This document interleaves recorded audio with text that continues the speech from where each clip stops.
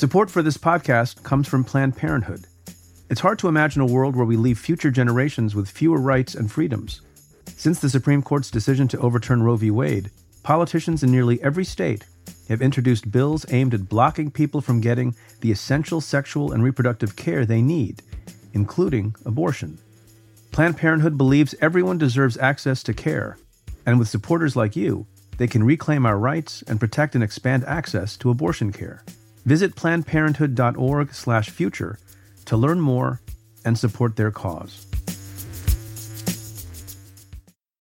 You know how to book flights and hotels. All you're missing is a tool to help you plan that unbelievable travel experience. That's why you need Viator. Book guided tours, excursions, and more in one place. There are over 300,000 travel experiences to choose from, so you can find something for everyone. And Viator offers free cancellation and 24/7 customer support for worry-free travel. Download the Viator app now and use code Viator10 for 10% off your first booking in the app. Find travel experiences for you. Do more with Viator. From Cafe, welcome to Stay Tuned. I'm Preet Bharara. It's this moment that is not just about police brutality, I don't think. And it's not just about the pandemic and the feeling that the government has, kind of said our economy is more important than your life. But really the culmination of, hey, wait a minute, this is supposed to be a government of the people, by the people, and for the people. Why is all the money moving upward? Why is it the people at the top who are getting all the protection? Why is our president getting away with whatever it seems he wants to do? Why is the Secretary of State doing the same? Why is the Attorney General doing the same? This moment is giving voice to that anger.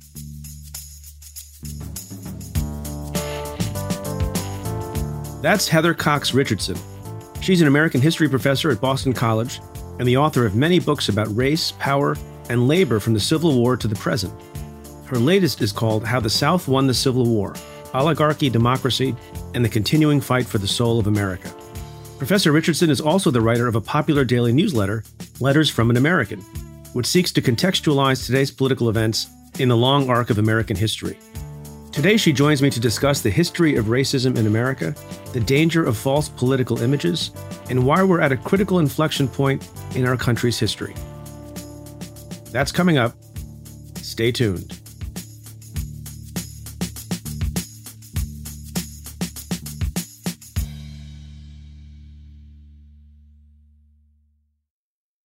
This question comes from Twitter user Martini Composer.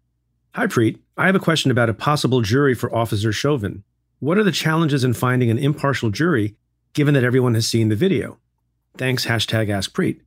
Well, that's a good question, Martini Composer, and one that lawyers struggle with all the time in high-profile cases. There probably aren't too many people in the jury pool in Minneapolis specifically and in Minnesota generally, or pretty much anywhere in the country, where large numbers of people have not seen the video of Officer Chauvin putting his knee into the back of the neck of George Floyd and killing him.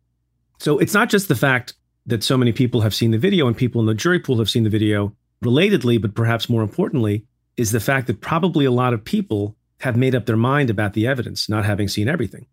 And they probably prejudged the guilt of one or more officers, having made up their mind, which is reasonable if you're an ordinary citizen or you're a podcaster, because I have a pretty intense view that the evidence is pretty strong in favor of guilt on the part of the main officer and aiding and abetting criminal liability on the part of the other officers, as I've been discussing and Ann and I have been discussing on the Insider podcast. For that reason, I probably wouldn't be a good member of the jury because of the things I've said about the case already. That said, a couple of things. You would be surprised that there are people in the world who do tune news out and don't know all the precise details of what's going on. And again, the most important criteria is not whether or not someone has seen the video, but whether or not someone can be fair and at least give the impression to the court and to the lawyers for both sides that they can be fair and impartial and keep an open mind. It's difficult. In a case like this, I would imagine they're going to go through a lot of jurors and ask a lot of questions and engage in a very, very significant and rigorous voir dire to make sure they have a jury pool consisting of people who have convinced the court and the parties that they can be fair. There are also some, precautionary measures. The court can dismiss anyone for cause if they think that the juror can't be fair.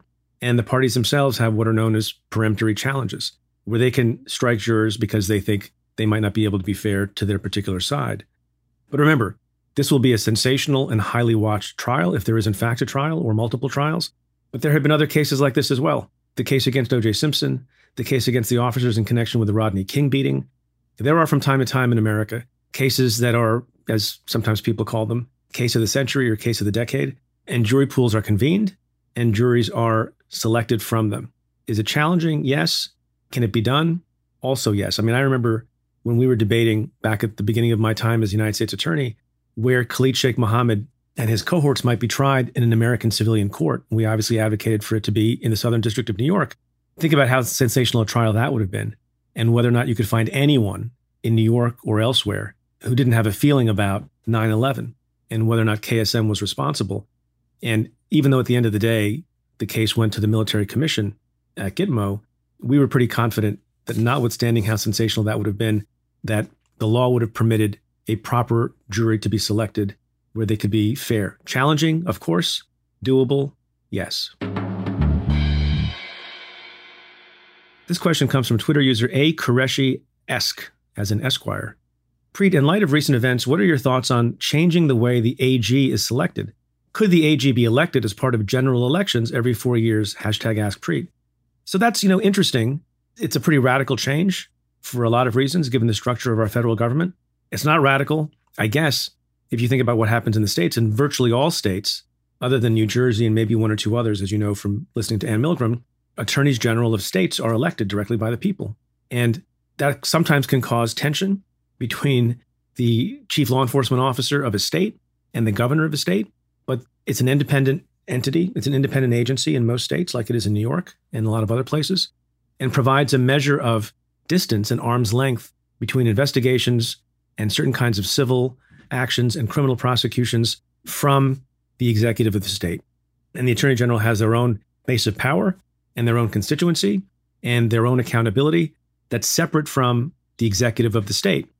Now, while that's a model that works in the states, notwithstanding my agreement with the spirit of your question about so many things that have gone wrong and so many disappointments that we've had in Bill Barr, it becomes, I think, a little unworkable, even if you could cause the change to be made, which would be very, very, very difficult, to have an attorney general of the United States of America independently elected. First of all, the only two people who are independently elected by the entire country are the president and the vice president. And to do something further, I think would be very, very difficult, principally for the following reason, although there may be other reasons as well. Although I agree, and I've said this a million times, and I write about this in my book, that law enforcement needs to be independent. The attorney general needs to be more independent from the president than any other cabinet officer. And I believe that with all of my soul and heart and being. And that's what makes the Justice Department special. And one way to do that, I suppose, is to have that person be independently elected, even if that was, if that were possible to do, which I kind of doubt. On the other hand, there are things where you want the attorney general and the Justice Department to be on the same page as the executive branch and the White House, not with respect to individual prosecutions of individual people, whether they're cronies of the president, adversaries of the president, or something like that.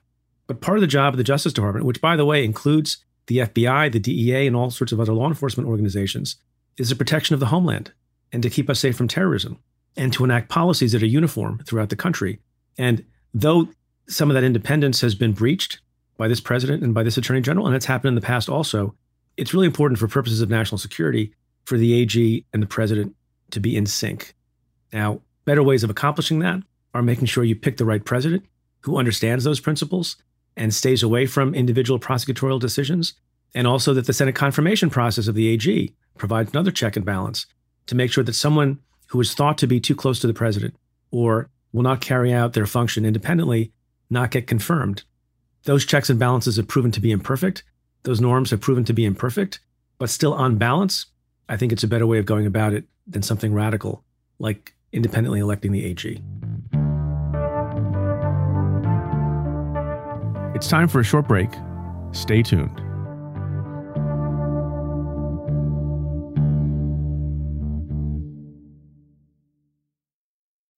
Support for this podcast comes from Planned Parenthood. Your body is your own. That's why Planned Parenthood is committed to ensuring that everyone has the information and resources they need to make their own decisions about their bodies, including abortion care. Today, lawmakers who oppose abortion are challenging Planned Parenthood. Affordable, high-quality basic health care for more than 2 million people is at stake. Planned Parenthood believes that health care is a basic human right. That's why they fight every day to push for common sense policies that protect our right to control our own bodies. They also work tirelessly to oppose the onslaught of new policies aimed at interfering with personal decisions best left to patients and their doctors. They won't give up, and they won't back down. You can join Planned Parenthood in the fight to help make sure that the next generation can decide their own futures. The organization needs your support now more than ever. With supporters like you, they can reclaim our rights and protect and expand access to abortion care. Visit PlannedParenthood.org/future to learn more and support their cause. Support for this show comes from NetSuite. The less your business spends on operations, multiple systems, and delivering your product, the more margin you have to keep the money you've earned. But that's hard to do with higher expenses on materials, employees, distribution, and borrowing. So to reduce costs and headaches, smart businesses are graduating to NetSuite by Oracle. NetSuite is a top-rated cloud financial system, bringing accounting, financial management, inventory, and HR into one platform and one source of truth. With NetSuite, you reduce IT costs because NetSuite lives in the cloud with no hardware required, accessed from anywhere. You cut the cost of maintaining multiple systems because you've got one unified business management suite. You improve efficiency by bringing all your major business processes into one platform, slashing manual tasks and errors. Over 37,000 companies have already made the move, so do the math. See how you'll profit with NetSuite. By popular demand, NetSuite has extended its one-of-a-kind flexible financing program for a few more weeks. Head to netsuite.com/preet. netsuite.com/preet. netsuite.com/preet.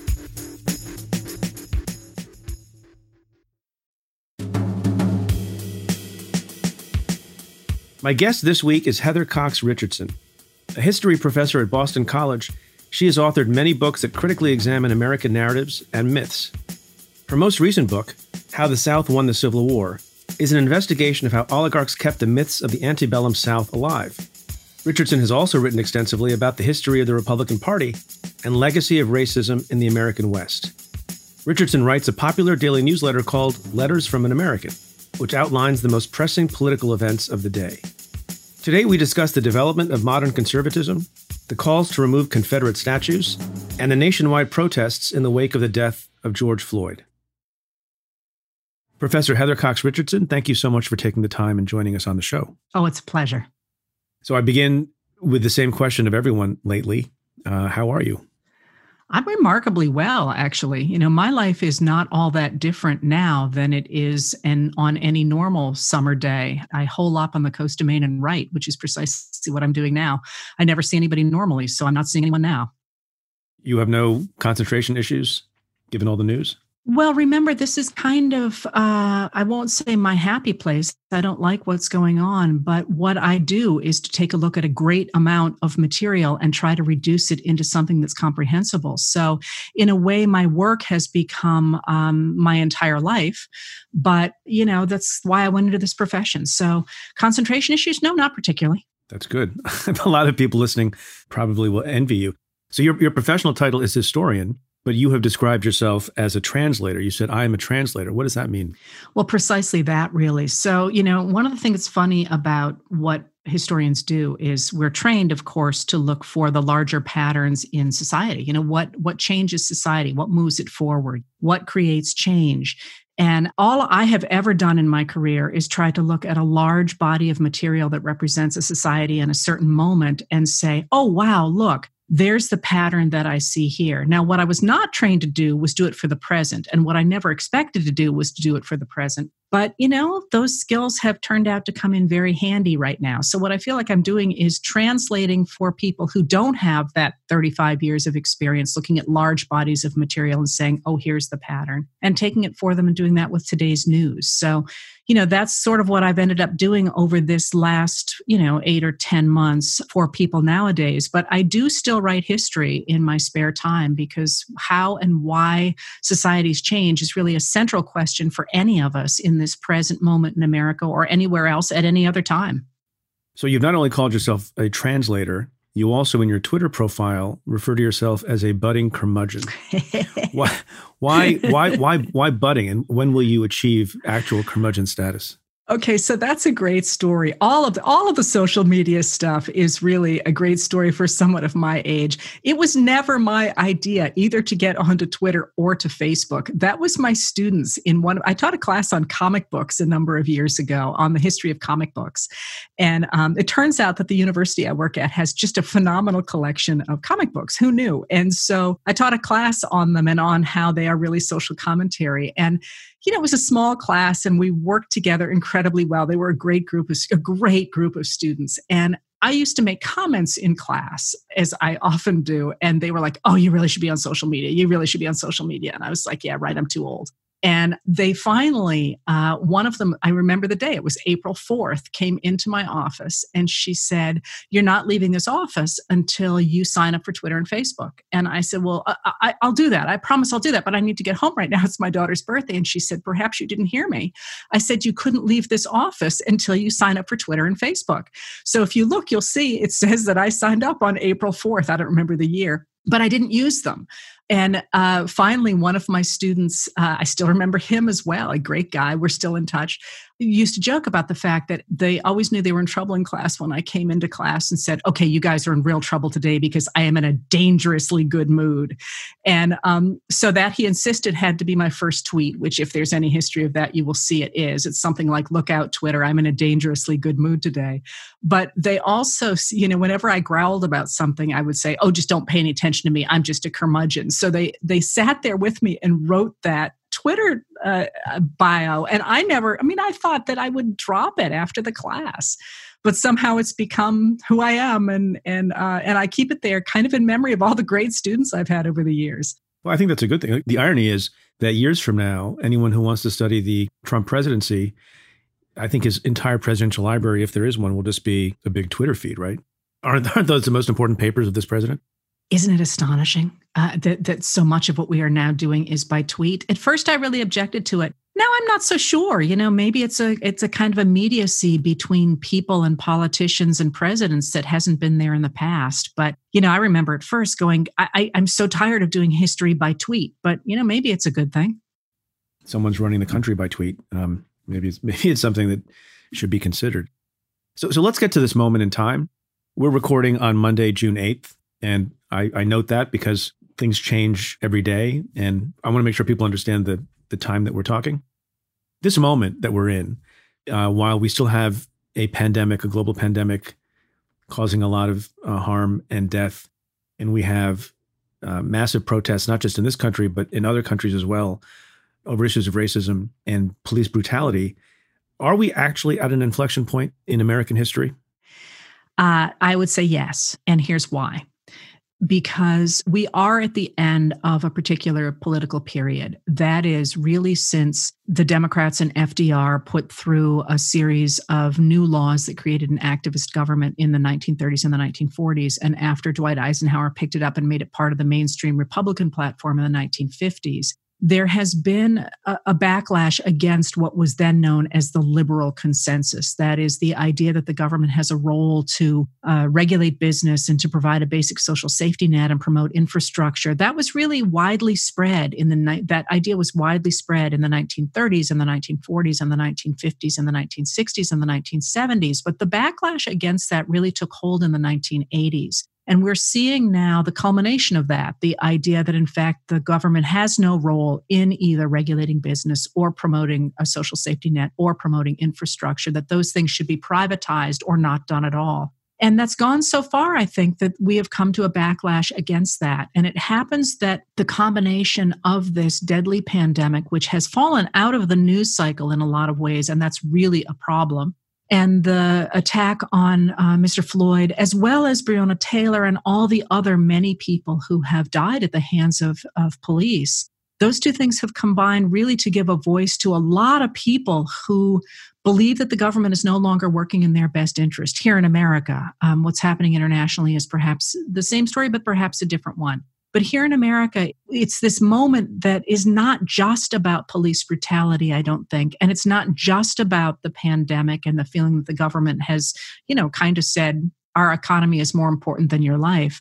But really the culmination of, hey, wait a minute, this is supposed to be a government of the people, by the people, and for the people. Why is all the money moving upward? Why is it the people at the top who are getting all the protection? Why is our president getting away with whatever it seems he wants to do? Why is the Secretary of State doing the same? Why is the Attorney General doing the same? This moment is giving voice to that anger. Now, the real question, though, is what's going to happen in the next several months? We've had a lot of times in the past when people took to the streets in anger and then didn't follow it up.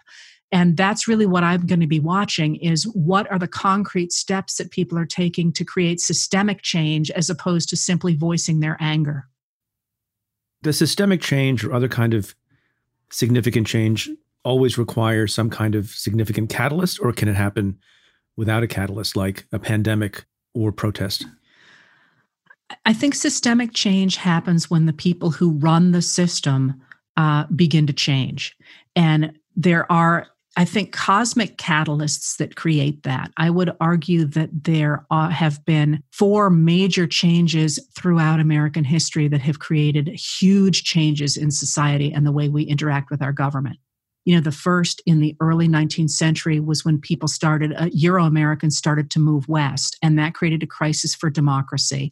And from that crisis in democracy, we get the first activist government under the Republican Party in the 1860s. People always forget that it's the Republicans who create national taxation and income taxes and actually create a government that works to provide education and provide a basic social safety net for people. We get that, and then in the 1880s and the 1890s and into the 1900s, we get industrialization. And industrialization once again forces this, if you will, come to Jesus moment where people say, what is the government supposed to be doing? And out of that, we get the progressive era. And then in the middle of the 20th century, we get the rise of internationalism and the very real fear of nuclear war and the idea that the world literally could end tomorrow. And that once again creates in America what we knew as a liberal consensus. Now we've got a different crisis, and it's a unique crisis in American history, and that's the rise of what appears to be a wannabe dictator. And once again, Americans are coming to the wall and saying, what is our government supposed to be and what is it supposed to be doing? It's interesting as a historian to look at these major changes, and that's sort of the cosmic look. But does society change without those? Sure. I mean, if you look at really the backlash against the New Deal and Eisenhower's middle way, this liberal consensus, that happened not because protesters took this to the streets in the 1960s and said we have to change things.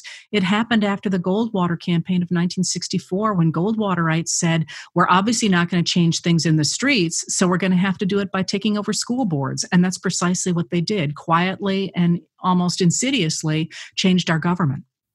So I was taking notes as you were speaking, and I just want to be clear. You said the third major change was in the mid-20th century with internationalism and the fear of nuclear war. And just to make sure I didn't miss it, the fourth major change was what? I would suggest, looking at this from a large perspective, that the fourth major crisis. And let me just say here that what I'm suggesting is what you were asking about was changes in government.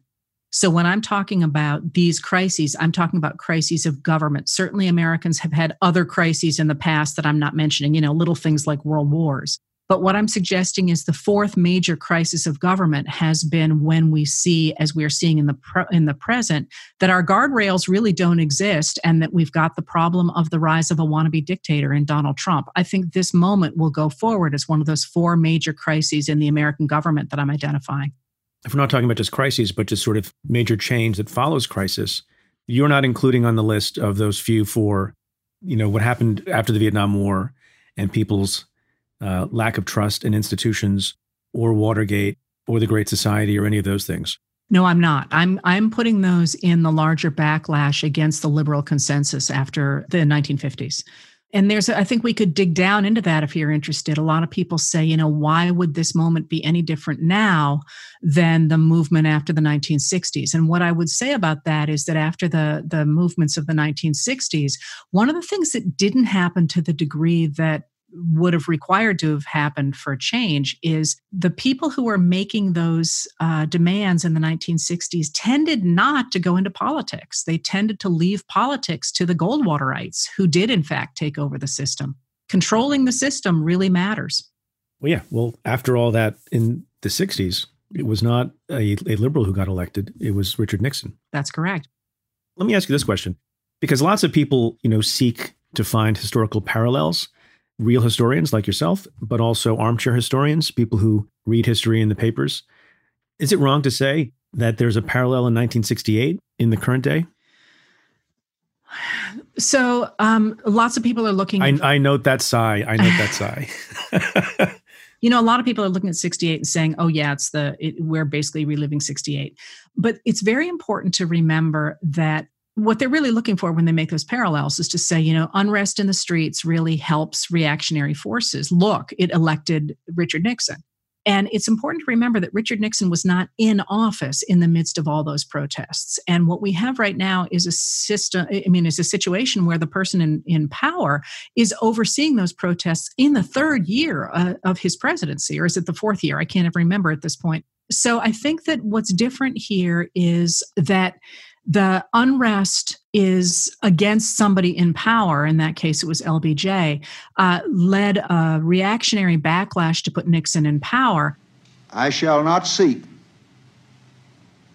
and I will not accept the nomination of my party for another term as your president. But we have the opposite situation nowadays in that the person who has created this situation and who is currently in power is the one that this movement is going to take out. I'm not entirely sure I've articulated that, but it matters that the president who is in power is the person against whom this unrest is happening, as opposed to it being somebody who is riding on the outside into the White House on this kind of chaos. Is it useful or silly to try to draw direct parallels between the time we're living in and other periods?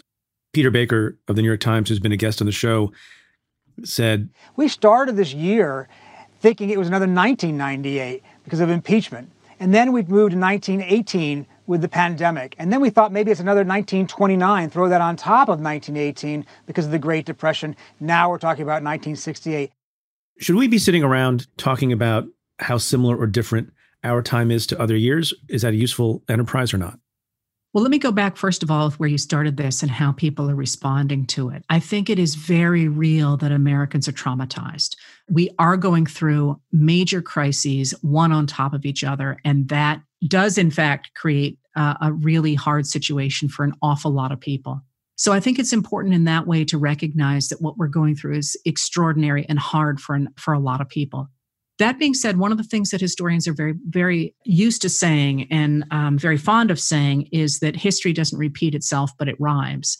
And what historians do is they study society, and it doesn't really matter for this principle what society they're studying. I mean, they could be studying, farm workers in southern France or Icelandic fishermen. It doesn't really matter. What you're really studying anytime you try and look at the history of a population is to see what creates change. Like, what stresses on a society mean that society either moves in one direction or in another.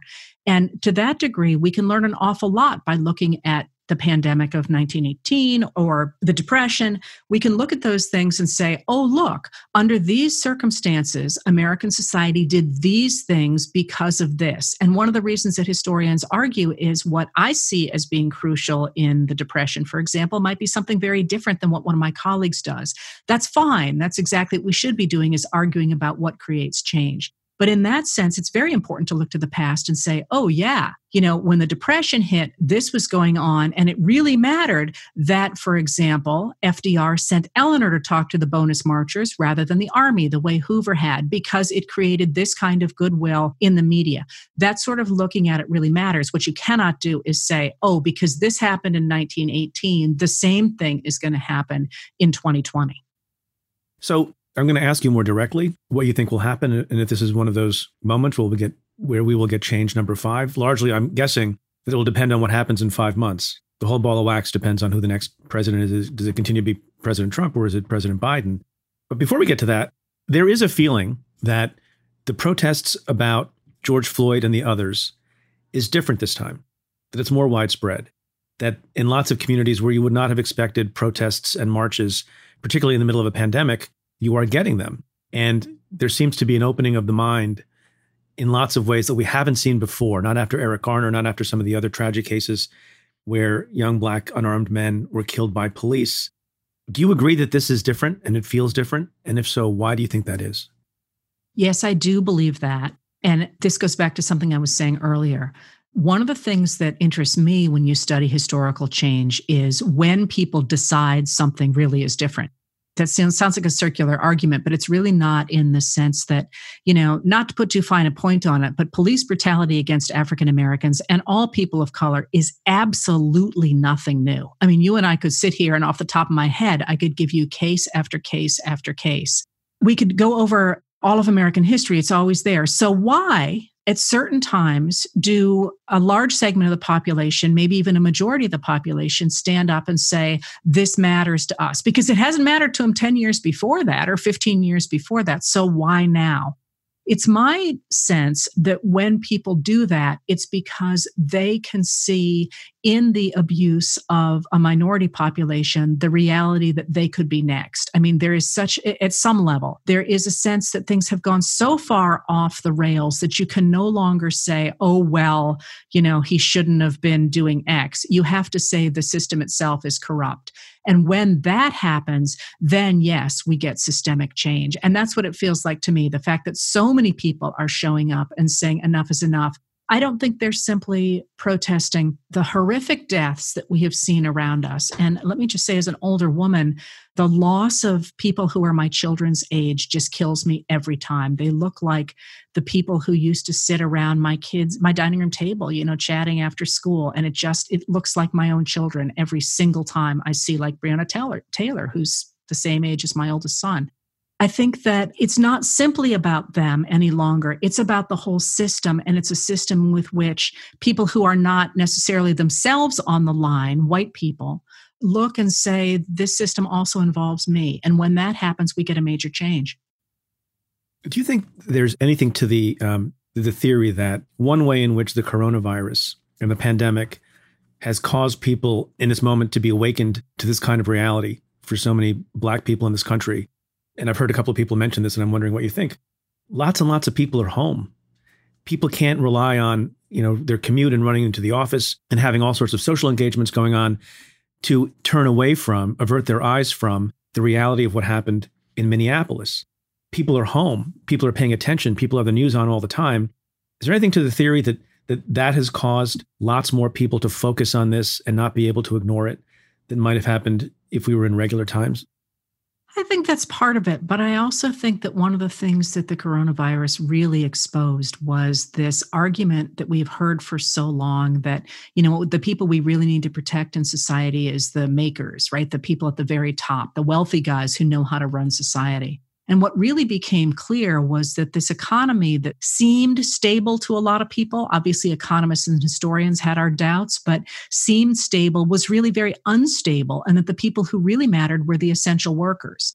And all of a sudden, the idea that we were going to pass laws in Congress that continued to protect people at the top, even though it was the bus drivers and the sanitation workers who were keeping us all alive, I think really hit people, especially people who now realize that they were not part of the essential workers or part of the top, and that somehow the system had left them behind. And there's a lot of people, I think, who are upset about are at home because of the coronavirus, but also who are upset at this new look at the economy and saying, wait a minute, it was never that stable. And really, we've got to make some changes in it because it's not serving us very well. And it's certainly not serving well the people who are keeping us alive in this really terrifying moment.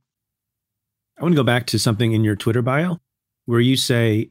You're killing me here. No, it's good. It's good stuff. I study the contrast between image and reality in America, especially in politics. What does that mean? Well, here's a story. What that means is that I have always been fascinated by the difference between the way the world looks and the way the world really is. And this really jumped out at me. Many years ago, I was actually a waitress in Oklahoma, and I was on the floor, and I was the only person on the floor who was not an evangelical Christian. And they loathed Democrats. They hated Democrats, my colleagues, and they loved Ronald Reagan. It was in the 80s. And, I remember looking around at them, many of them who were not even living hand to mouth. I mean, they were impoverished. Somebody was bringing home a new baby at one point, and there literally was no food in their house. So we all went into the restaurant in the off hours and cooked for them, so they'd have some food to bring home to the family with the new baby. And I remember sitting there cooking, listening to this conversation, talking about how much they hated the Democrats and how much they loved Ronald Reagan, and thinking, this is just bizarre. You know, the idea that you are actively hating the party that seems like it's going to be helpful to people like you who are working 40-hour weeks and can't make ends meet, and yet you're demonizing that party and supporting the party which is doing just the opposite. And that was really, you know, I had taken time off of graduate school because I thought, really, this stuff doesn't matter that much. I ought to get into the world and see what it's like. And I remember looking around at them and thinking, how do you get to a point where you believe really something that on its face is, if you look at the facts, is not at all true? So I went and studied mythology for a while, and then I ended up in history, trying to look at how people, especially politicians, of course we all do it, by the way, but how politicians can manipulate imagery in order to get people to do things that are really not in their interest. And that's obviously where I've ended up. So in the last couple of weeks, we've seen a lot of images on our TV screens and on our computer screens that reflect something. And I wonder what you think about them. Do they reflect reality, or do they reflect some distortion? Most notably, obviously, people talk about the snapshot. That is the picture of that officer, Derek Chauvin, with his knee pressed into the back of the neck of George Floyd with his hands in his pocket, almost nonchalant. Is that image reality? Is that an example of image actually being reality in the country? Well, it certainly to my understanding, is a real image of the young woman took that video, and it was a startling video, I think. Just the sheer casualness with which that man choked out the life of another human being was mind-boggling, I think. But to speak on a larger level, one of the things that America has always had going on, I think every political system does, is control for how people think about things. And this is obviously one of the things that's always driven politics from the very beginning. Is George Washington a dictator, or is he a man of the people? But we have seen the attempt to control the political narrative in a really, really big way since the 1950s, the rise of that since the 1950s. And of course, since 2016 or before 2016, with the insertion of foreign actors and the attempt to control the way Americans think about things, it's really become the battleground on which our politics is fought. And I think you would not see the kind of attempts of people like the president, but also foreign actors, to change the political narrative if they didn't think it was enormously important. So the question right now is, who is controlling that? And one of the things that is important is the fact that a lot of Americans now are pushing back on false imagery, on the ability of people to say whatever, to construct whatever kind of narrative they want to construct. One of the things, though, that I found really disturbing about the impeachment hearings was it became clear to me that a number of the Republican senators and representatives were really not at all trying to conduct interviews or to try to get to the truth of anything that was happening, but were actually looking simply for sound bites that they could then transmit into some sort of a video or onto the Fox News channel, and to try and control the narrative and to control the way people thought about things. And that, to me, was a new low in our political discourse. So the real question right now is, which side is going to win? Are we going to have a victory for people who actually care about the facts on the ground and to try and put some kind of a real lens on what's happening in America? Or are we going to fall back into the narrative spin that we have lived with really since the 1950s, and really dramatically since the 1980s, and even more dramatically since the 2010s in America? That, I think, is really the major battle that is on the table right now. Let's talk about that. We have a president who I think you can arguably say, compared to his predecessors, cares more about image over reality than anyone we've ever had lead the country. And he has, as you say, everyone does this in politics, is trying to control the narrative through imagery. And we have that other snapshot that, will live indelibly in people's minds of A.G. Barr clearing that park outside the White House, and then the president sort of walking over, holding up a Bible, not reading from it, not praying, not offering any kind of conciliatory words or thoughtful words to the public, or to the Black Lives Matter movement or anything else, holds up the Bible for a photo op, literally, clearly just for the image. I have two questions. How do you think he is doing? for his own purposes and trying to control the image and the narrative? And then second, what would real presidential leadership look like at this time? Well, first of all, I'm going to get all historically excited here. Sorry about that. That was the goal. We're in this really fascinating moment, and it's not the first time we've been in this moment in America. You can also say we're doing the same in the 1890s. And that's where the image no longer meets the reality for so many people that they're crying foul. And that, as a historian, is fascinating because we like images. We like narratives that are tidy and easy. And one of the things that has been so powerful, really since the rise of Reagan, is this image of the individual taking on a behemoth state that is destroying opportunity. And the great image we have of that was, in 1977 when Star Wars came out with Luke Skywalker taking on the Empire. It's no accident that happened right before Ronald Reagan gets put into the White House. That image that we have to destroy the state because it's destroying the individual has really been, it's a mythological image. It's David and Goliath. It's Jesus and the Pharisees. It's Daniel Boone taking on the wilderness. It's all those things wrapped up together. And Americans liked that. Republican voters really liked that image. Unfortunately, it didn't happen to be reality. It's never been reality. And now under the Trump administration, we're seeing that wedding of image to the political narrative to the point that people are looking at it going, you're nuts. You're threatening Social Security. You're threatening my health care. You're threatening the environment. You're threatening our lives. Especially after the coronavirus revealed the fact that the federal government was not planning to do anything to help regular Americans deal with this deadly pandemic. A lot of people have seen for a long time that their narrative wasn't real, but now really we're seeing a lot of people who had bought into it look at it and say, no, this is absolutely not reality. And as painful as reality is, my life depends on paying attention to reality again. So when you see Trump standing there holding that Bible, you can see exactly what he's doing. He is a master of narrative. He's also, by the way, a very, very good speaker, which most people are not willing to give him credit for because he can so manipulate reality. But people now recognize that it's not reality. And when that mask is torn, this is the great question you started with, is this a different moment? What I always say about that is, I don't know what's going to happen tomorrow. I don't know what's going to happen in an hour. And in this administration, things happen constantly to the point that we're all exhausted. But I will say, how do you put this genie back into the bottle? How do you go back to a world where Americans say, oh, never mind, we're cool. I don't see that happening. I can't predict what is going to happen, but I think I can go out on a limb and say that is not going to happen. It's interesting what you just said, which paints a pretty optimistic picture that suggests people are seeing through the false image and not being fooled. Where there's a lot of people who say there's been no time as much as now where people are not sure what's true and what's false. And, I guess the other question is, who are the people who are seeing through the false imagery? The president retains a very significant, although still minority, level of support, hovering around 40%. Is there anything that you think will cause his supporters, as opposed to other people who are on the fence, but his supporters to see through it? No, full-out Trump supporters are lost. But there's always a population that's lost in every time in history. For whatever reason, they're going to cling to their belief system. That's never how a movement is born or dies, is from those true believers on the side. And this is not original to me. People have been studying what they call true believers now for a very long time, certainly since 1951. How would you describe that belief system? The Trump supporter belief system, what is it?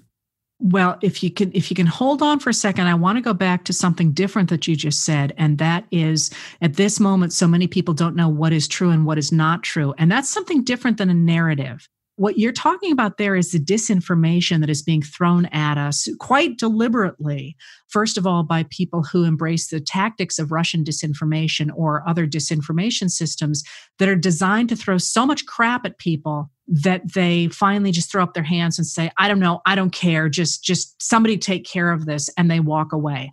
That's a really dangerous situation.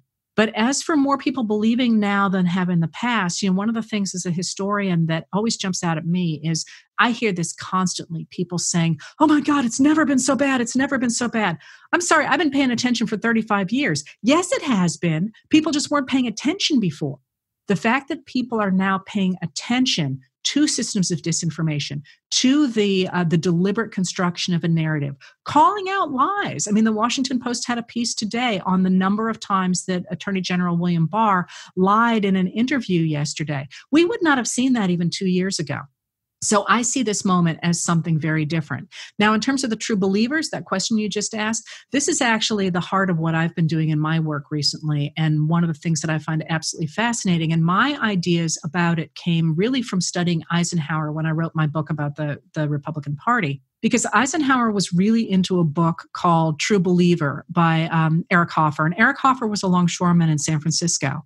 And he was studying the rise of Hitler and Mussolini. And, of course, everybody was studying the rise of Hitler and Mussolini in the 1940s and the 1950s. And he said, this is stupid.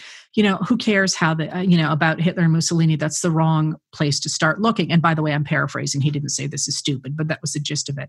And what he said is that every generation has plenty of Hitlers and Mussolinis, but they don't come to power. The real question to look at is, why does a population adhere to people like this and boost them to a position of power? So he tried to take a look at what you could do to create a population that would accept a dictator. And what he discovered was a number of phases. And what those phases were was, first of all, to take a population that has been destabilized in some way, either religiously or culturally or politically, to feel that it is no longer of significance the way it had in the past. You find those people and you convince them that they should be important, that it's not that the world has moved on without them and they haven't changed, but rather that somebody has stolen that significance from them. And then you have to find someone to blame for the fact that they have lost their significance. And as Hoffer said, and as certainly other propagandists have in the past said, who that person is or who those people are doesn't matter at all. You just have to have somebody to hate. That's how you bind a group of people together. And then once you have given them somebody to hate, then you have to promise that you can fix it, that you have a leader who can take that situation and will restore you to power. And then you have to start abusing those others in order that, first of all, that they're marginalized, but second of all, that you want your followers to start to treat those people badly. And this is a really important discovery by Hoffer or development by Hoffer when he talks about how important psychologically it is to people to start abusing others. Because once they've done that, in order to justify in their own minds their own antisocial behavior, they have to go ahead and say, well, it isn't that I did something wrong, it's that that person deserved it. And once you have got people buying into that, it's extremely difficult to get them to say, oh, no, wait a minute, I was wrong for talking that way about minorities, for beating up that guy, for cheating that woman out of that job, because they have to admit that they are complicit. And once you have gotten to that point, that group of true believers, as he calls it, can almost never be swayed, because it's not simply that they're treating somebody else badly, it's that they are complicit in it. And that kind of behavior ratchets up until, at the far end, you get the construction of gas chambers, is what Hoffer was looking at. And, one of the great things about J.K. Rowling's Harry Potter books was that she recognized that system, and you can see it in her creation of Beatrix Lestrange, who, the more that Voldemort abuses his followers, the tighter she clings to him. And this is a really classic pattern in abusive relationships, that the more abuse somebody endures, the more they cling to that abuser because they have become complicit in some ways in that relationship. So who are the true believers for Trump? It's the people who have bought in and who have demonized their fellow Americans. And they've been told to do so really since 1970, when facing the midterm elections of 1970, Richard Nixon and his speechwriters and his advisors advised him to create an us and a them, the way he had hinted at in 1968. And that's really in that midterm election when you get the increasing demonization of, the Republicans, the good law and order Republicans, against them, the others. And that's become a staple of the Republican Party since 1970. And now those true believers are really wedded to it. It's remarkable how one can sort of parse out all the ways in which you can have true believers follow a movement that goes in the wrong direction. And then you have someone like Trump, who seems to have done a lot of things that follow in the pattern of that behavior as you've described. My guess is, with no study of history, with no particular playbook, with nobody explaining to him what those phases are, what do you make of that he intuitively has been able to put himself in a position of power, as you say, in a country and in a world where there are always, certain kinds of people, demagogues or charlatans, but they typically don't get put into power. What do you say about his skill? Well, one of the things that fascinates me about Donald John Trump is that he's not a politician. He never has been. But what he is a salesman. So he gives people what they want to see. He mirrors back to them. And this is one of the reasons, as a historian, I have found him so fascinating, is because he has mirrored so very well what the Republican Party, after it was taken over by movement conservatives, told their followers that they wanted. So in that sense, he is mirroring back to the base of the Republican Party what they want to see. But as for his rise, one of the things that people don't point to when they talk about his early success in the primaries is a glitch that's built into the Republican primary system. And that is that, and this is really in the weeds political history stuff that really probably nobody cares about, except people like me. But when we talk about how the Democrats after 1968 reworked their primary system to give more control to people on the ground, and then there's fights nowadays about superdelegates, which itself is an interesting and a long story. The Republican Party also made some major changes to their primary system. And while on the surface of it, they tried to make it look very popular. What they did is they front-loaded a lot of their primaries in low-information states. And the reason for that was they believed that this would enable them both to look as if they were giving more say to the people on the ground, but also have control about who those frontrunners would be. So the idea was that you would be able to put your primaries in states where Republican voters would tend to vote for people who had name recognition. That's why, for example, we get Jeb Bush looking like he was going to be the candidate in 2016, because he was theoretically the one who had name recognition. If you remember back then, he had raised scads of money but done very little, with the expectation that he was going to go ahead and do well in the early primaries. What they weren't prepared for was for some other candidate to come from outside with even greater name recognition. And that's the moment, I think, when the Republican Party got blindsided into ending up with a Donald Trump rather than with a Jeb Bush. And that's a piece of luck that I don't think anybody saw coming, including, for the record, Donald Trump himself. So what is the Republican Party now? It's unclear to me. It's unclear to a lot of erstwhile Republicans also. So what is it? Is it just a reflection of Trump, which is a reflection of, what his base wants, or is it something else? Well, that's a $64,000 question, right? So for forever, ever since I wrote about the Republican Party, people have said, "Oh, it's dead. It's going to die. It's going to die." And I kept saying, "No, it's not going to die." And it's not going to die because it's got the system that, it's very deeply ingrained system, both culturally, but also the mechanics of a political party. And because its original ideology is, in fact, very important to the American DNA. Now, was I right about the fact it's not going to die? I'm afraid that what we've got right now is a reactionary right-wing party. And one of the things that has impressed me over the weekend in terms of seeing change is the fact that Mitt Romney, who's a senator from Utah now, of course, was out in the streets with the protesters. He's doing that, of course, because Trump is not popular among a lot of people from Utah. But also this struck me as being a moment that you could point to as looking like a split in the Republican Party before the 2020 election, people finally saying, this is really not who we are. So what is the Republican Party now? I think it's very much up for grabs what it is. Do you think, further to what Mitt Romney did, the statements made by General Mattis and others show a real break? I mean, there have been other times in the past where there's been a particular conservative or a particular Republican, not a lot of examples, but a few, where they have broken with the president or criticized the president, and people would say, well, does that mean there's going to be a real rift? But then the president goes after that person and nobody follows that person's lead. Do you think, here we are 5 months before the election, would you predict there are going to be significant more breaks from Republicans who have actual power? I would expect more breaks, yes. From people who have actual power, congressmen and congresswomen, you mean? No. I mean, that's itself an entire discussion. I think that what we're going to see that matters is more and more breaks from voters saying, we don't want any part of this, more things from the Lincoln Project, more, again, pressure on the public narrative saying, are you a Republican? This is not what your father's Republican Party stood for. And that's really going to matter in terms of the election of 2020, which I know is what everybody else is focused on.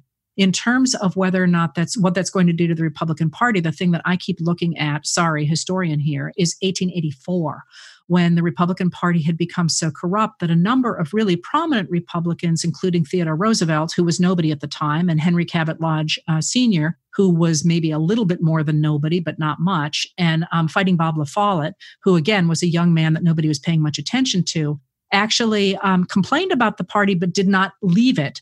Came back, and in the election of 1884, a number of Republicans jumped ship and we became known as the Mugwumps. But what happened then was that the Republican Party looked at the fact it had basically lost its base. And from that, after 1884, you get the reform of the Republican Party into the Progressive Party that it became under Teddy Roosevelt and Lodge and Fighting Bob. So is this going to be the moment when the Republican Party tosses overboard the reactionaries the way they tried to do in the 1890s? I am not convinced either way, but I do think it could either become the moment in which the party reforms, or it could be the moment in which the Republican Party hives off and becomes a reactionary white supremacist party and something new rises in its place. I will tell you the original theory of the Republican Party that the government should help people at the bottom to create a social web in which everybody is intertwined economically and socially is very much a part of the American DNA and stands quite separate than the Democratic DNA, which tends to see the world as the haves and the have-nots. And we need both. If the Republican Party disappears tomorrow, I have every expectation that there will be the rise of a new party based at least loosely on the old Republican theory. So my fear is, because I have strong views about this president, that even if Donald Trump loses, and even if he loses by a significant amount, and even if he does leave peacefully, that does not mean there will be a wholesale repudiation of Trump and Trumpian style and Trumpian politics and vision, because lots and lots of people will still learn from his at least one-term success that that's a way to get into power. In the same way, arguably, the fact that Sarah Palin was a hot mess and became something of a laughingstock remains a precursor to Trump. Do you share that concern? Totally. You've put your finger on it. And this is one of the things that I worry about with these protests. And I hate to sound like a concern troll, but this needs to be translated into the mechanics of the system. The same people who are out in the streets need to be running for office, need to be registering people to vote. And again, because this is my thing, need to be changing the public narrative that says, if you want to be a good American, you aren't going to do it by, making a gazillion dollars and screwing over all your workers, but rather by creating healthy, safe, just communities that offer everybody equality of opportunity. And that's a systemic change that is not about a single election. It's about a societal change. So play this out. I've been asking a historian who tends to be backward looking to predict into the future. With respect to the protests that are going on and the calls for change in police departments and in dealing with systemic racism, what do you think are the possibilities of what happens in the coming months, years? I love how you just trailed off there. What are the possibilities? Well, yeah, I wanted to narrow it, but I want to give you a lot of running room. In other words, look, I guess on the one hand, there's a spectrum, right? On the one hand, everyone protests and then the country opens up and people forget and move on. It doesn't seem like that will happen. It seems like, at least from where I sit, and what do I know, that a base minimum of change will come to pass. But I wonder what you think will happen given your sense of the sweep of history. Assume we have a change in the presidency and this movement continues and people continue to be engaged and they don't forget. What kinds of things would you expect to change in the country and in the Democratic Party, for example, and otherwise? I assume you want this in haiku form, right? Or rhyming couplets. That's fine too. So first of all, usual disclaimer, historians are prophets of the past, not of the future. So I will do the best I can with this. And I will say, as you know, I'm an eternal optimist, but I do not share your optimism that everybody is going to continue to stay engaged. And that is one of the things that I plan to be dedicating the rest of my summer to, is trying to keep people engaged, because power does not give up its own power easily. Nobody ever says, oh, yeah, you're right. It would be morally better for me to pay my workers more. I mean, I'm sorry, I shouldn't say never. There's always an example of one or two people who do it. Power never gives up its privileges easily. They have to be forced to do it. Now, forced to do it not by revolution. I'm not a big fan of guillotines in the streets because for many reasons. But, that's another question where narrative comes in, to say, listen, it is worth your while to do this because X. This is good for us all because Y. That kind of narrative change, I think, is really what drives systemic change. So what could come from this moment? One of the things that I like to say is you can completely change society in 18 years if you want to. You start to talk to the children who are born today about what the world should look like when they become adults. And in 18 years, you have done whatever you want with it. Where I would start, if you let me be the emperor of the universe, is I would start with the laws that are so dramatically concentrating wealth upward. One of the things that you see again and again in American history is that we get profound reform when people have enough money. It's easy to say, yeah, I can let my neighbor have some stuff so long as I can feed my kids. And as we know, every single chart since 1981 has shown wealth concentrating remarkably up in the upper, not even 1%, but higher than 1% of American society. So personally, it seems to me that that's the first thing to take on is economic justice in America. But from that, there's all kinds of things that I would like to see. Personally, I would like to see some version of the New Deal, but the New Deal not centered on a heteronormative nuclear family, but rather a New Deal centered on communities, because that whole moment of thinking that one man, one father/husband would take responsibility for his wife and children was never really anything, as I say, but imagery. So can we do it? Yeah, we can do anything we want. The question is, can we sustain the popular will to do that? And generally, once things get a little better, it's awfully tempting for people to say, that was good. I did my part. And now I'm going to, binge watch a TV show. And that's not how we're going to get systemic change in this country. So, among the things people are saying as they protest and as they march is a phrase that's become widely recited, and that is defund the police. So let me ask you this question. What historically have been effective political slogans? What have been ineffective political slogans? And how do you judge the defund the police as a slogan or as a policy? Not a fan of that word. I'm a much bigger fan of reform the police, even though I mean basically the same thing about it. Generally, slogans that work are ones that the ordinary person not paying a lot of attention to the news is not going to find frightening. And that's a case where defund the police, honestly, on its face, sounds like we're going to take away all money from all police forces and we're all just going to, I don't know what, try and police each other. It sounds completely unworkable. The purge. What it actually means is to restore police funding to commensurate levels with our funding for education and for housing and for all the other things that have been thrown into the laps of the police as we have cut those funding budgets. So that police have had to take over all those different categories. And that to me is just frankly a no-brainer. If you look at the percentage of municipal budgets that go to the police force as opposed to education and housing and all the kinds of mental health care that we need to have a safe population, it's almost a math problem. But to say defund the police, I think conveys to people who are not willing to dig deeper something that they will find sort of utopian and frightening. Yeah, look, I've had conversations about this with my kids over the last couple of days. And you said something interesting. People who are not spending all their time listening to the news and reading behind what the phrase means, coming out of the mouths of a lot of people, slogans are meant to be something that catalyze people and are supposed to, share a lot of information, even though they're short. And if they do it in a way that requires a lot of additional reading and exploration and Googling, then maybe it doesn't convey what it's supposed to convey. Exactly. Words matter so much, and the way people react to words matters so much. One of the things that I love to do when I teach is talk about flags. And one of the ways that you start a movement, one of the first things you need to do when you start a movement is to make sure people understand who you are. So you generally carry some kind of cloth or some kind of sign that shows that you're one of the good guys, if you will.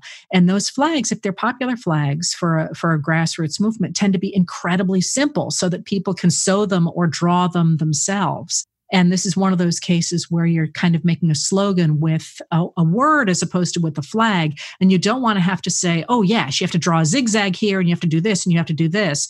You want it to be, just an X on a piece of paper, in a way, only done with words. And that's one of those words that I don't feel like defund accomplishes. What do you make of the images of people who are rightly angry and concerned about the state of the world taking down certain monuments and statues? It's one thing to bring down the statue of Robert E. Lee, depending on what your point of view is. There's imagery and footage of people in London taking down a statue of a former slave owner and slave trafficker. Then in Philadelphia, there was, I think, the painting over of a mural of the former mayor there, Mayor Rizzo. As a historian, does that matter? Is that something that bothers you? How do you think about that? And by what standard are former significant historical figures to be judged?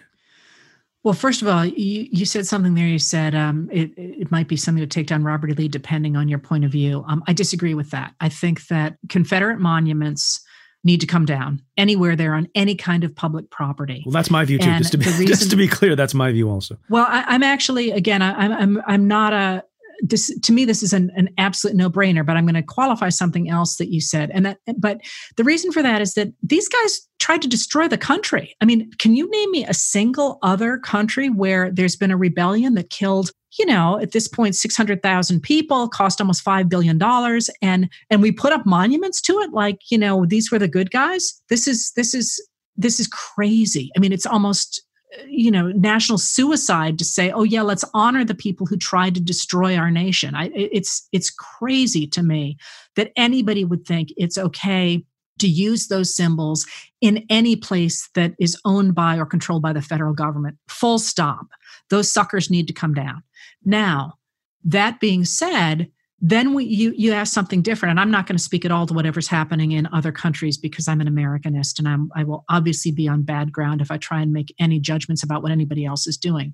But the question of monuments or plaques or paintings to other figures seems to me to be more problematic in the sense that, we're talking a great deal now about people's reactions, white people generally reactions to Black rights over the course of American history. But, the issue of women's rights is near and dear to my heart. And if we start to take down monuments to our founders and our previous politicians who are misogynistic, I do believe we have just wiped out our entire history.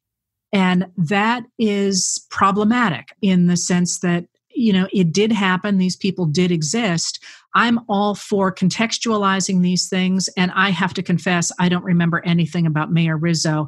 Maybe he shouldn't have had a statue in the first place. I'm not saying we have to keep these things. We need to have discussions about them. But I'm against a wholesale purging of our historical monuments simply because, frankly, I don't think any of them can stand scrutiny. And if we're going to erase all of them, what are we left with? Now, that being said, frankly, in a way, the fights over statues is really obviously about modern day politics because people don't tend to learn their history from statues. They tend to learn their history from books or from teachers or from any number of places. And we could do an awful lot simply by putting more money into the public school system and having people say that Mayor, whomever was a racist jerk than worrying about, and look, there's a statue. Isn't it crazy that they put that up in the 1930s because they thought that was a good thing? So contextualization really would help a lot, but not for the Confederate statues. I want them all gone. I hear you. And this discussion of racism and bigotry towards Black people in this country, I've seen a good number of prominent Republicans, not a ton, but a few, who assert as if it's a defense to all things going on in the country today in 2020, a very proud reminder, the Republican Party freed the slaves over 150 years ago, as if that is reason why Republicans should be voted for now and is used as a cudgel against the Democrats. As a historian, what do you make of that, kind of a slogan on the part of Republicans in 2020? It's just stupid. Can we just leave it at that? Okay. You must have seen the many the tweet threads I've done on this topic. And Kevin Cruz too. Yeah.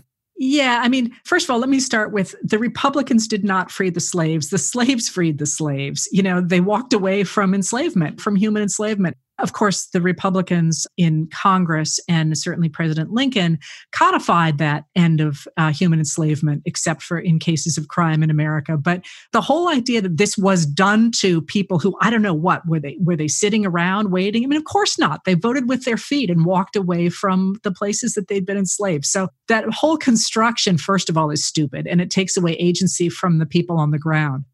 The other obvious thing, of course, is the parties have switched sides. The ideologies have changed. Truthfully, it's gotten to the point where every time I hear that, I won't engage any longer because it's clearly just designed to be a gaslighting waste of time. Once again, we'll go through how, in fact, the Republican Party had a problem with the rise of movement conservatives in the 1950s and then the 1960s. It was very clear in 1964 that Barry Goldwater managed during his campaign only to pick up the state of Arizona from which he came and the 5 deep southern states. So in 1968, when Richard Nixon is running, he's got to figure out some way to go ahead and cobble together some kind of a coalition. And so he reaches out to Strom Thurmond in South Carolina and says, if you'll vote, you voted for Barry Goldwater quite publicly. If you'll join me, I won't back federal intervention to stop desegregation. And Strom Thurmond joins the Republican Party very publicly at that point, and we get the rise of what becomes known as the Southern Strategy. This is not secret. I mean, literally, Lee Atwater put it in incredibly crude terms in public. And we also have Kevin Phillips's very, very important book, The Emerging Republican Majority, in which he says, if we just double down on this strategy and on trying to grab Democratic Catholics into our coalition over issues of social traditionalism, which by 1970 became the issue of abortion, then we've got a majority for the future. I mean, this is nothing new, but every time a certain person needs, and I won't even say the name because I'm not going to give him free press, needs to feel like he's important again, he pops up on Twitter and says the Republicans freed the slaves and it was the Democrats who enslaved people. Well, yeah, okay, no shit, Sherlock, but it's over now, and the parties, that was 150 years ago, and things have moved on. It's a total straw man argument that is really, really tired. Letters from an American has a really robust following. As I told you before we started, one of your most avid fans is my editor at Knopf, Peter Gethers. Are you surprised at how many people want to read what you write on a basically daily basis about what's going on in the world? Floored. But that being said, my entire career has been based on the idea that people really do want to know their history and they want to know facts. And those facts are not always positive, by the way. There's this idea that somehow if you tell people, the history of American politics, somehow it's a feel-good story. It is not a feel-good story, but it's a real story. In a way, for many years, I said to people, somebody really ought to be doing this. And everyone kept saying, yeah, whatever, and going on and doing whatever kind of media they were doing. I did not intend to start writing these. It is the other thing that's interesting about them is they are very much a collaborative effort. They started simply because my readers started asking me questions and I started answering them. And the next thing I knew, I had, my follower count was going up by thousands every day. So it's an interesting moment because I feel like, once again, we're seeing a moment when people really are valuing facts and the concepts of the Enlightenment, that you really can reach an agreement based on a factual examination of the world.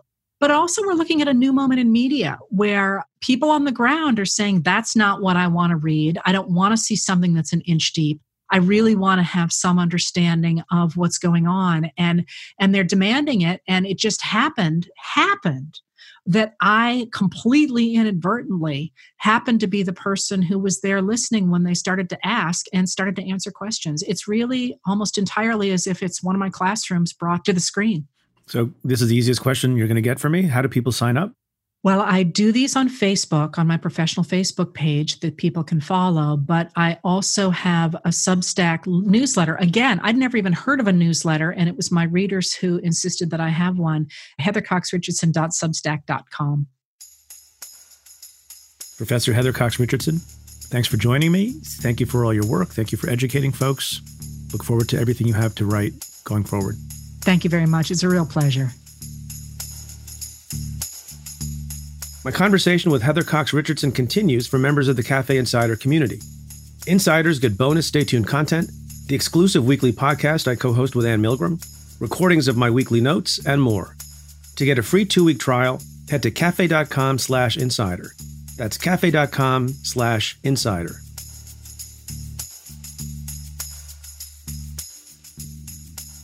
So I want to end with a reminder I saw on Twitter over the last few days.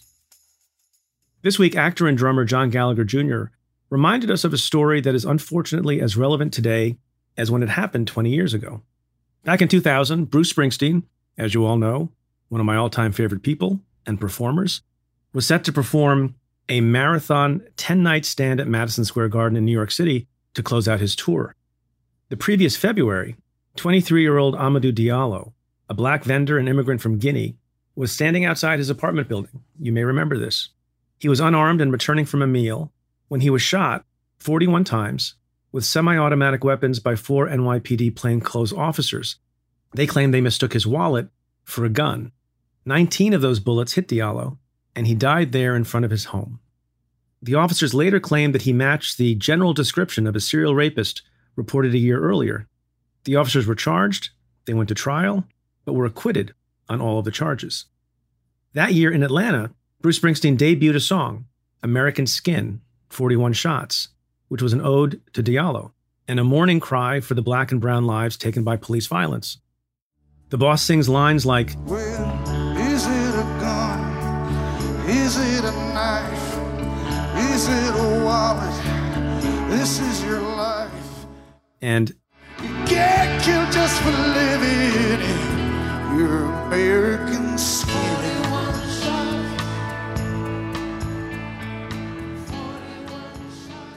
it was considered back then controversial, scandalous even. A few days before Springsteen's first night at MSG, 16 months after Diallo's killing, the president of New York City's largest police union, Patrick Lynch, who's still around, called for a boycott of Springsteen's shows over the song. Not only that, then New York City Mayor Rudy Giuliani and then Police Commissioner Howard Safir also condemned the song. The president of the New York chapter of the Fraternal Order of Police went even further and called Springsteen a dirtbag and other profanities I will not repeat for you today. Mr. Diallo's mourning mother, Kadiatou Diallo, said she took the song as a sign that people cared about her son. Why all this anger towards a man who sang a song dedicated to somebody who shouldn't have been killed? Well, Gallagher summed it up like this, quote, "The fact that it made the NYPD so mad tells us a lot about why they are doing what they are doing right now. Question our authority and become our enemy.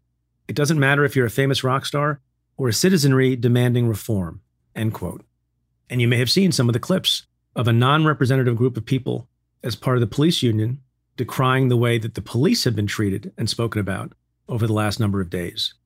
We've also seen over the last couple of weeks countless videos of police brutality. We've heard new stories of black people killed on the street, in their cars, even in their own beds. And we've seen new forms of protest and political change all around us. Springsteen, by the way, did not stop playing American Skin, 41 Shots.